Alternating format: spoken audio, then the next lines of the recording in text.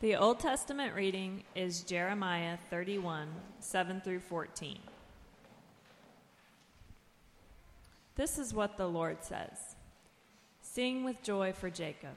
Shout for the foremost of the nations. Make your praises heard and say, Lord, save your people, the remnant of Israel.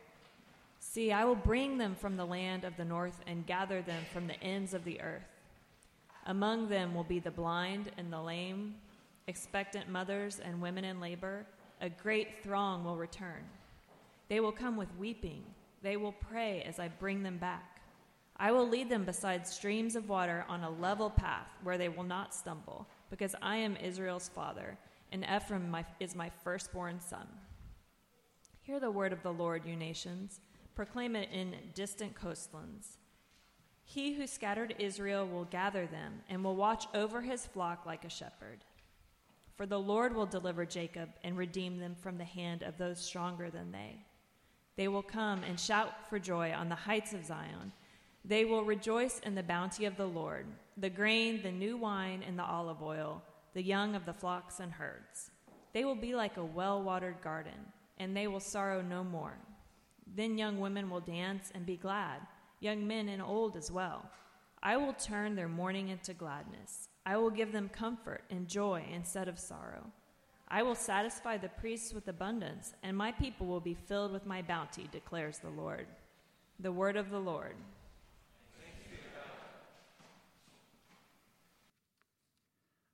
Good morning again, everyone. Would you join me as we pray? Father, we pray that you would meet us during this time, wherever we're coming from this morning, whatever our motivation is for being here. Would you step into our stories in a profound way? Give us answers to the questions that baffle us. Would you comfort our pain? Would you meet us in our suffering? And would you guide us home to you? And we pray that you would help those of us who belong to this church to live the kinds of lives that go along with the knowledge that you are good and you are trustworthy and you are remaking our world into a place of forgiveness and of love. And if we're here this morning with more questions than answers, if this is an experiment in our spiritual journey, being here this morning, I pray that you would meet us, that you would let us find answers to our questions, and let us be courageous enough to follow the truth wherever it might lead us. We pray in Jesus' name. Amen.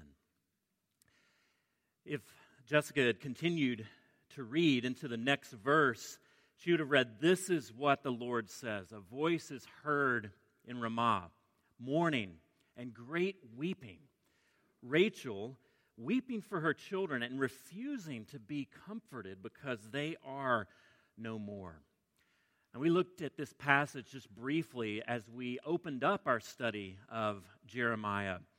And Ramah is a place, it's a city, which was also a deportation center for Israelites as they were shipped off into exile. So now you get the idea of why Rachel is weeping.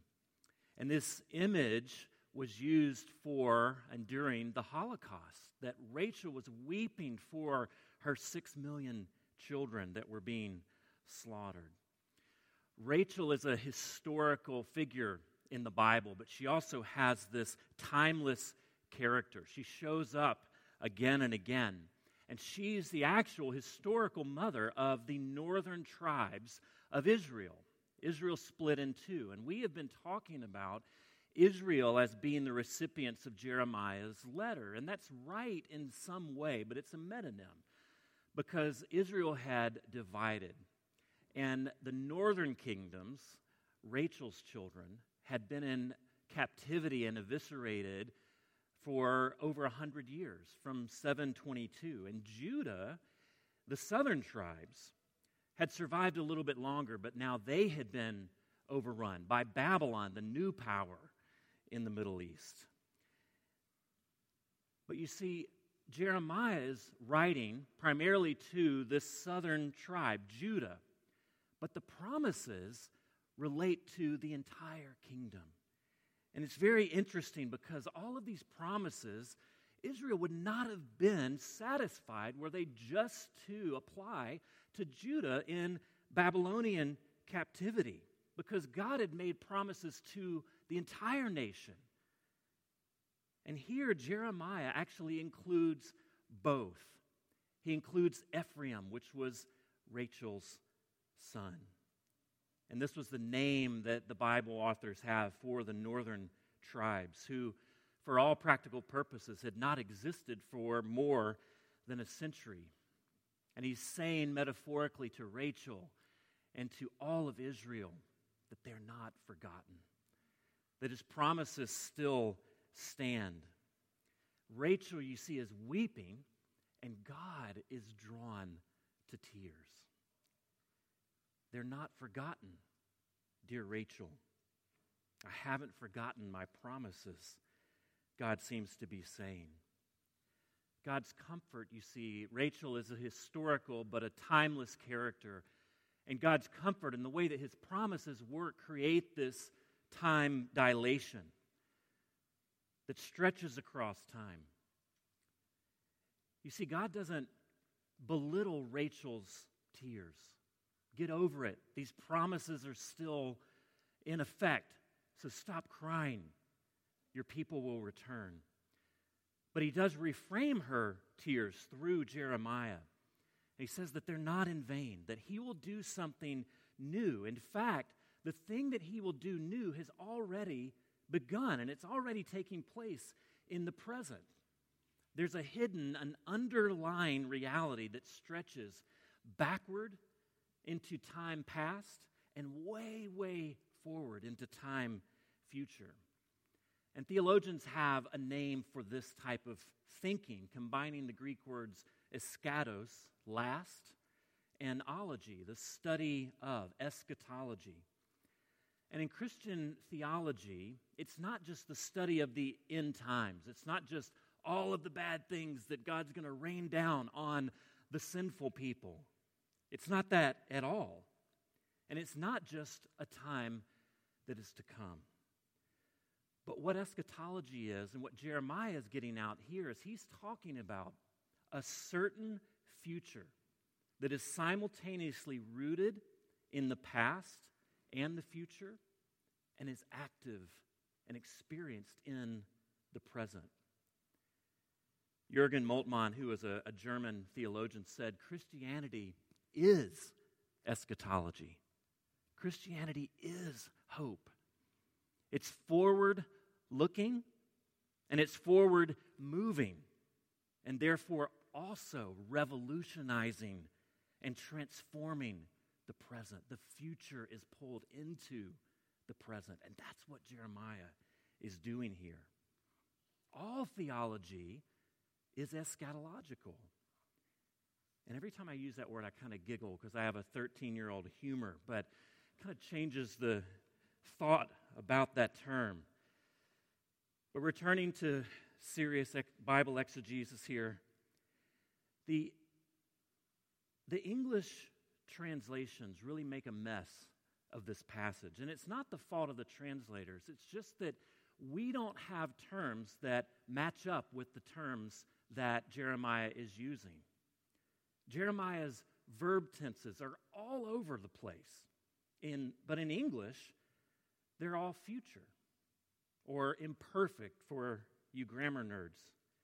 What Jeremiah is doing here is he's mashing together the past and the present and the future and talking about them as if they're all happening at the same time. Sing for joy because God, I, will bring them from the land of the north and gather them from the ends of the earth. You see future tense in English. Among them will be the blind and the lame, expectant mothers and women in labor. A great throng will return. They're stuck. They're totally unable to unstuck themselves, to save themselves. But there is hope because eschatology. God will gather his children once more, both Ephraim and Judah, all of Israel. But here's what's weird. There is no will bring. There is no will gather or will return. That is not what Jeremiah says. In Hebrew, these terms are in the perfect tense, which is an action that has already happened in the past. What is going on here? Well, linguists reflecting upon the way that these tenses are used call this the prophetic perfect, because it's something that is so certain to happen from our perspective that they speak of it as if the future is already past. The future is taking place in the present, the prophetic future. God's promises, in a sense, create a singularity where time bends in on itself. And what will be, it already is. In fact, in a sense, there is no will be. This is general relativity, right? Einstein would be so proud to hear Jeremiah talking about this in this way, because time is not linear, but past, present, and future are happening simultaneously. What was so mind-bending about Einstein in the 20s and 30s. And here Jeremiah is using that same sort of idea to get across something so important and so powerful that from God's perspective, all of this is happening now. Jeremiah, help these people take ownership of that. Help these people live into that future now. And then he says in verse 3, the Lord appeared to us, saying, I have loved you with an everlasting love. See, sort of past tense. And have drawn you with unfailing kindness. Verse 4, I will build you up again. And now Jeremiah is just toying with us, because the Hebrew is not represented very well in this English at all. In fact, this is one of those rare places where the King James Version actually gets it better or more accurately. And what he's saying here is, again, I will build thee, and thou shalt be built. And that sentence really is just two Hebrew words, bana, bana. One of them is imperfect. One of them is perfect. That building has happened, is happening, and will happen. It's very different from how we think about time. And what Jeremiah is saying here is, though Judah is embedded and living under the immense gravity of exile, the unalterable here and now, that God's past promises spoken again in the present, they are what determine the future. God's unfailing love that has never ceased. Her everlasting love, his unfailing kindness determines the future. You see, not your strength, not your sin, not Babylonian exile, not your present realities, not your past, not your character, but God's character, God's promises. They are the reason for hope.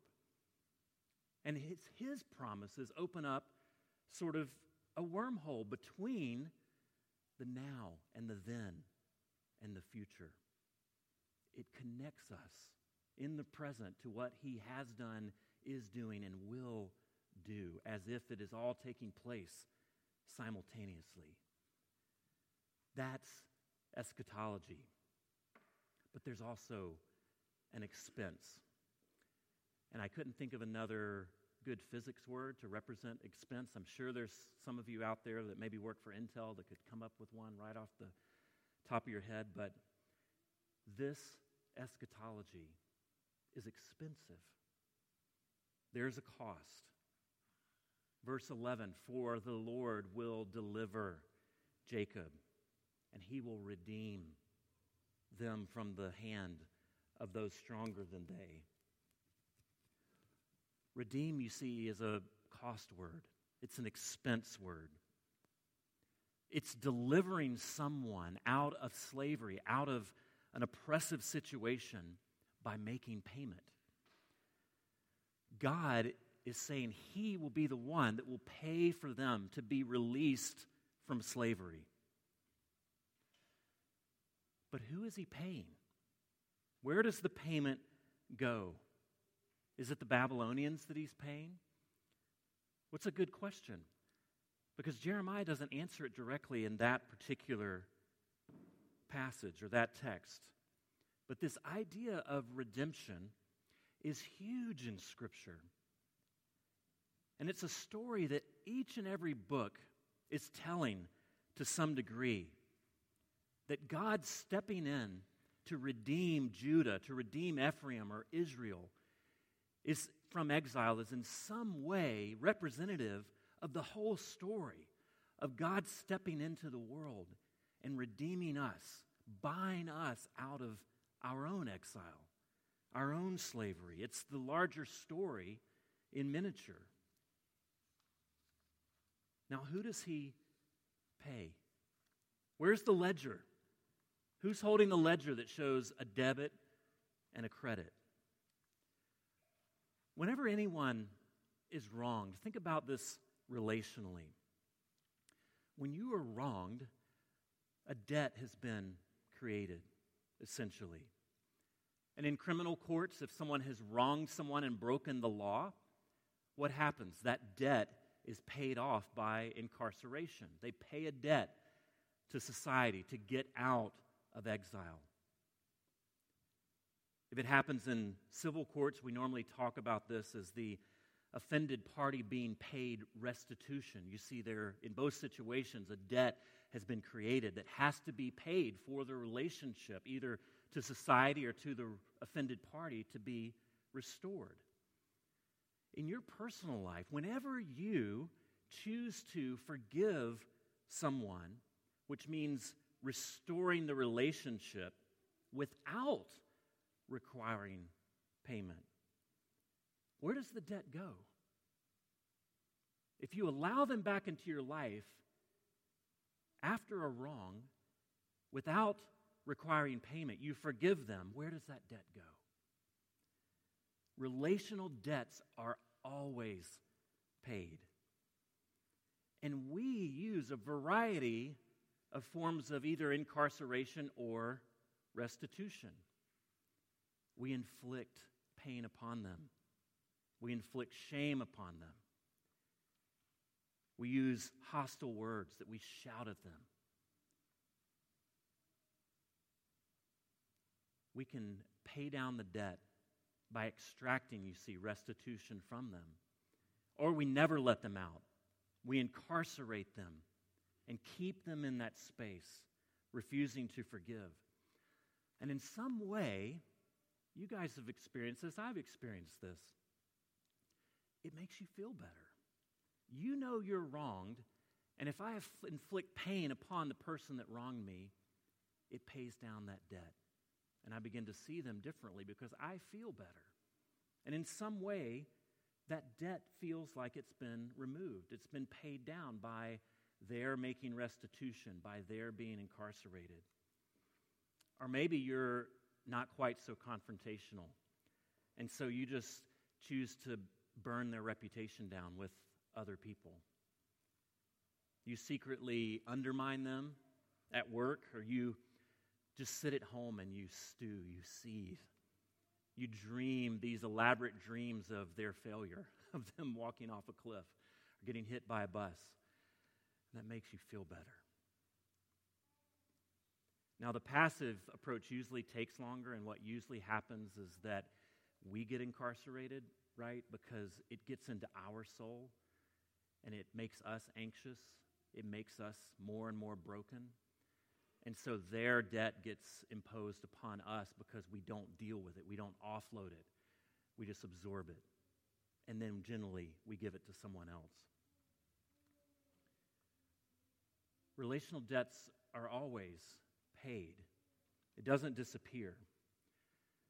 But are there other options? Are there other ways to deal with these relational debts? What if you choose not to pay it down with them being incarcerated or requiring restitution? What if you choose not to return evil for evil? What is happening then? You're paying it. You're choosing not to inflict it on them and not to simply let it sit in your bank account, accruing anxiety and meanness, but you pay it. You deal with it. When you forego revenge and you instead pursue kindness, you're choosing to pay off the debt. And you're redeeming, you see, that relationship. That's redemption. That's the story of God redeeming his people. Now, Ben Affleck is not the greatest actor in the world, but I kind of like him as a director. He's made 3 really superb movies. I think they're all set in Boston, but the one that I really like is called The Town. And he is acting in this as well, and he's a bank robber, and he develops a relationship with a woman who was a victim of the bank robbery, but they fall in love. And eventually, however, the FBI informs her that this person that she's now in love with is actually the person who has done the bank robbery, and she can't forgive him. She chooses not to forgive him, not only for the robbery itself, but for the months of lies that he's been willing to live with. And so he leaves the town. But before leaving, he buries some of the money that he stole from that particular bank in a place that he knows she'll find it, in this garden she always tends to. And he leaves her a note that she's sure to find. And he tells her to use this money for better things than he could have ever thought of or that he would have ever chosen to do it. And so she renovates this hockey stadium with this money for underprivileged youth to play hockey in this area of South Boston. And in the letter, he says this: you can change your life, but you can't ever pay for what you've done. It's so true, isn't it? We can change our lives, we can change our relationship, but those debts follow us around. We can't get rid of them unless someone pays for them. We walk around incarcerated by others or in self-imposed incarceration, and we can't figure out a way to pay it. But someone can pay it. The other person can choose to pay it. In telling Israel that his love is everlasting, God is saying that I will be that person for you. Despite centuries of sin, God chooses to redeem them out of slavery at no cost to them and at great cost to himself, to rescue them from incarceration without requiring restitution. And this, friends, this is the story of the Bible. This is the story of the world. Because what the Bible tells is the story of God redeeming not just Israel in this one circumstance, but redeeming the entire world from exile. The physical and the historical image of exile is meant to be an image for the larger exile, the larger slavery of humanity. An exile from, or redemption from the exile of sin. Now, this is a word we don't like all that much. But what it essentially means is any movement away from God and his goodness and his purpose for the world. And the more that we try to save ourselves, the more that we try to redeem ourselves, it's like those TV shows that used to use quicksand for every time they wanted the protagonist to get stuck. And they would get stuck in quicksand and they'd wiggle and they'd get a little bit more and then they'd get more frantic and try to run, and they could never get it, and then they'd sink and die in quicksand. I don't think that ever actually happens. But that's the image of sin, is that the harder that we try to rescue ourselves, to save ourselves, the deeper we get into it and the more stuck we get. We have to have, you see, the hero come and take us out of the quicksand. In the Old Testament, it chronicles centuries of Israel moving away from God, choosing to live by its own authority, by its own, seeking its own autonomy. And what God does is He chooses to forgive them. He chooses to bring them home. And there's a cost. There's always a cost with love, right? There's always a cost in any of our relationships where we choose to love someone, where we choose to not allow their actions to dictate the termination of the relationship, but we move through it. There's always a cost. Whenever we place our affection on other people, especially when our love isn't reciprocated or maybe abused, there's a cost.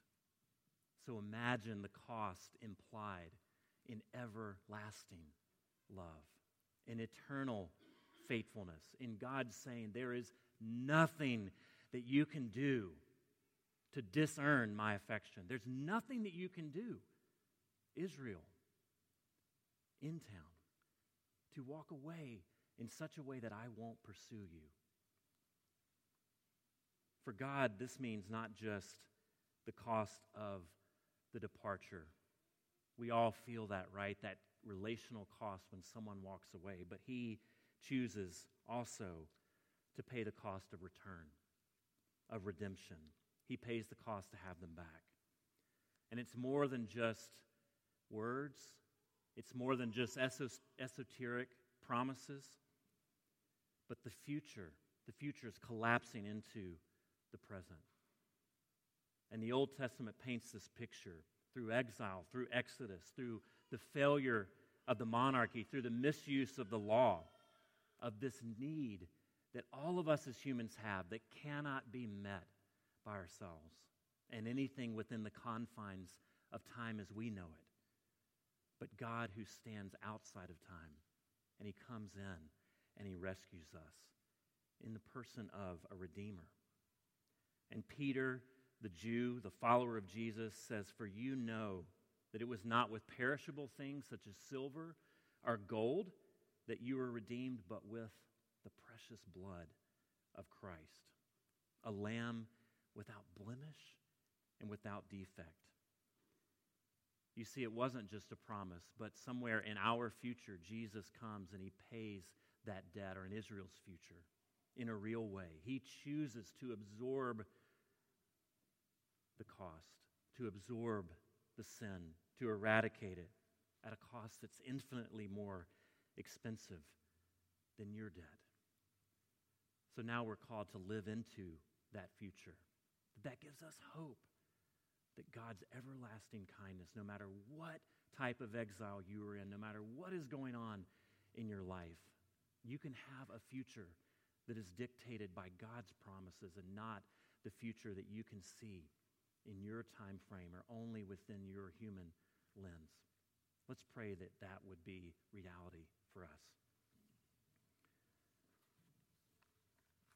Father, we pray that as we continue through this story that you are telling us through Jeremiah, that you would continue to be with us, that you would continue to show us how you long to bring us out of exile, even when it's self-imposed, especially when it's self-imposed. And I pray that we would discontinue all of the silly games that we play, that we have our lives together, that we can fix what is wrong with us, that we can determine our story, that we can make our future work for us. And I pray instead that we would be humble, that we would see our limitation, and that we would cling to you.